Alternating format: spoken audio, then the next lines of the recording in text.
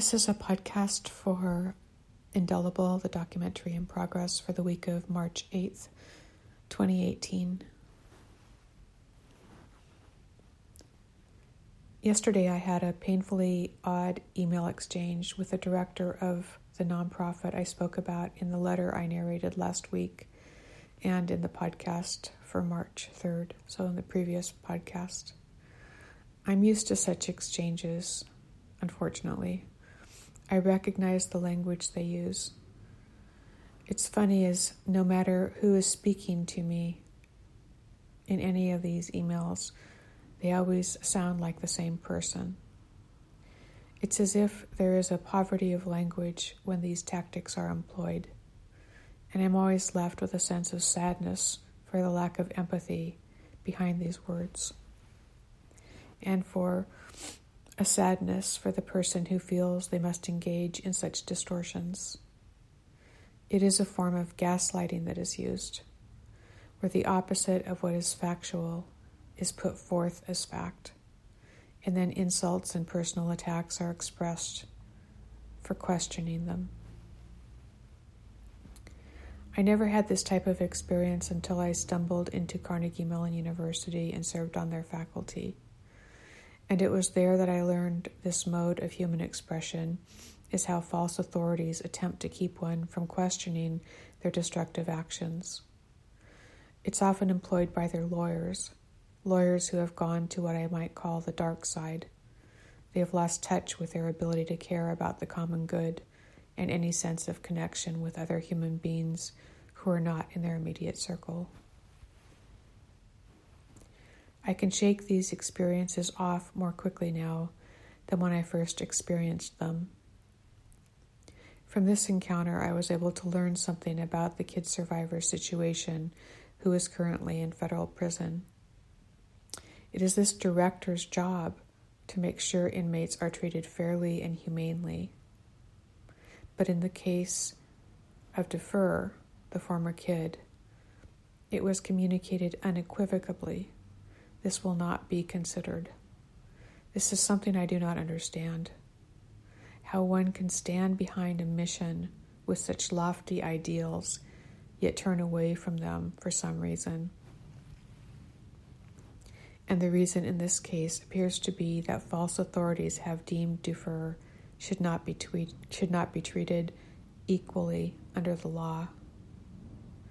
At the same time, I was reading old news articles about Defer's actions that landed him in federal prison. I found several articles that said the shooting of Kenneth Ward was April 24th, 1979. That was yet another date for his death. Now I had found 3 dates. I think this was just sloppiness in the part of the reporter, but in 3 articles, it's just so strange. And I read the articles on his trial for the shooting of Kenneth Ward, the customs officer.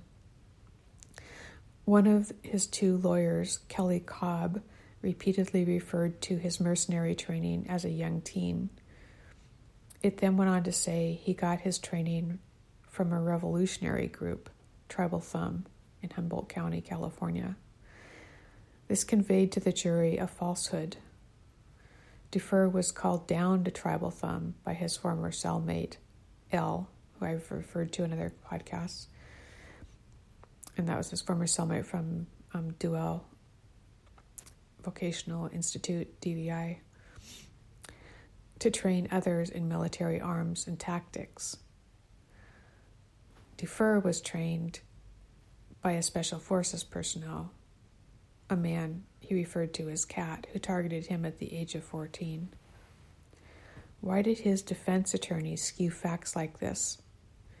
They had a psychiatrist interview Defer 3 times, who said he was gravely impacted by this training, and that it resulted in his actions, which resulted in the death of Ward. But then his attorney glossed over this in court, and even reversed the facts of his training for the jury. He gaslighted them. Why? There was information about the shooting as well. Dufour shot Ward twice. On the first shot, he likely died. Dufour made a second shot as he laid on the ground. This does show intent, or it shows Dufour acted robotically because of his training. Had Dufour not been trained, he would not have been there with his gun that day. I also learned new information about Dufour's escapes from DVI. It's the Youth Correctional Facility in Tracy. There were two. The first was in 1974, and the second was in 1977. DVI was a very violent place. A contract allegedly had been taken out on his life by a gang within DVI, so he escaped. It was after the 1977 escape that he met Marie, and he told me he met her through his former cellmate, Elle. Again, Elle was also the person who called him back to California from Washington State, where he was hiding out to do the training at Tribal Thumb. After the shooting of Ward, Dufour and Marie tried to escape in their car. They had a Chevy Vega. We all know what that kind of car is. Sorry. Anyway, they ran into trouble and the car landed in a recently plowed field. They got out and removed their shoes and ran across the muddy field. At 2 a.m., Marie was apprehended. One accounting said they were running across a road and were spotted, and she was taken. Which reminds me of like deers crossing the road at night. Another said she was sitting by a railroad track by herself, and Dufour had gone on. Dufour was found hours later. While sitting in court, I believe for arraignment, Marie wrote a poem. And this is it. In a courtroom, I sit waiting for an answer. For killing a man, I had to do. For killing a wife I loved so much. The prosecutor read this to a judge. It seemed to take the perspective of Dufour, as if she was trying to understand his actions and his history, which she had just learned. And later a reporter stated they sat in court in their jail-issued jumpsuits and sandals, holding hands. Dufour described to me in emails over the past year that she had been his best friend. This seems true given these small details. It shows Dufour was capable of love and loyalty, as was Marie. But they also show he had a mindset of a trained soldier, and as if he was endlessly in the throes of war. Excuse me. He was trained as a soldier at too early an age by a highly ranked soldier from Special Forces who worked for the government and trained others around the world. Was Dufour on a mission under contract when he killed Ward? I don't know. I still find it important that he was so unfazed as to travel across international borders when he was a wanted felon. Was he merely intending to kill rather than go back to prison, as the prosecutor argued? Maybe, but then it has to be considered that he felt no concern about being called back to the state of California by his former cellmate, Elle, when he was out as an escapee, which put him at high risk for recapture. So something seems off. And then we have the fact that his lawyer distorted his history, shifting the spotlight away from who actually trained him as a mercenary, telling a false history and trying to shield the jury from considering who really trained him. And Dufour allowed this to happen. Why? The director at the nonprofit made it clear that Dufour would receive no help from his organization. He distorted the very mission of his organization to support this position. And he said he was close friends with the attorney Jason Wallach, who I have said once worked for a large firm in D.C. who does defense work for the Department of Homeland Security, and which still seems to clearly be a conflict of interest in Defer's civil case, which is about the denial of his release, helped by the actions of the Department of Homeland Security.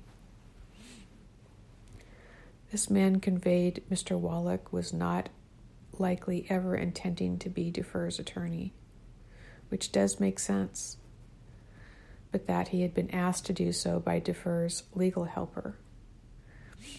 This director also claimed that Defer's legal helper is a credible man. Defer met him in Marion, one of the highest security federal prisons in the United States, where they were both inmates. His legal helper and Mr. Wallach, last November, both asked me to download Defer's case documents from Pacer and send them to Mr. Wallach. Defer asked the same of me in September. This made no sense. I'm a media artist in Seattle with very little money. They work for the courts. It appears this is another gaslighting element. The director defended this action, saying they did not have access to Pacer. But everyone has access. Everyone. Anyone in the United States has access. This does not seem like honest behavior, and many, many attorneys have backed my feeling regarding this. So Defer, it seems, does not have legal support for his civil case, and those who said they are helping him seem to be working against him and mocking his case. Defer does not express much about this. Why? As I said in the last podcast, it is almost as if he does not want to be released. But why not? And the director of a nonprofit whose job it is to help inmates protect their rights and who works closely with the Parole Commission in Washington, D.C., and so the Department of Justice, is very comfortable playing along to deny the rights of an inmate in Defer's case. He is being selective. And my effort to make sure a human being, Defer, is safe is seen as wholly objectionable and worthy of attack, or worse.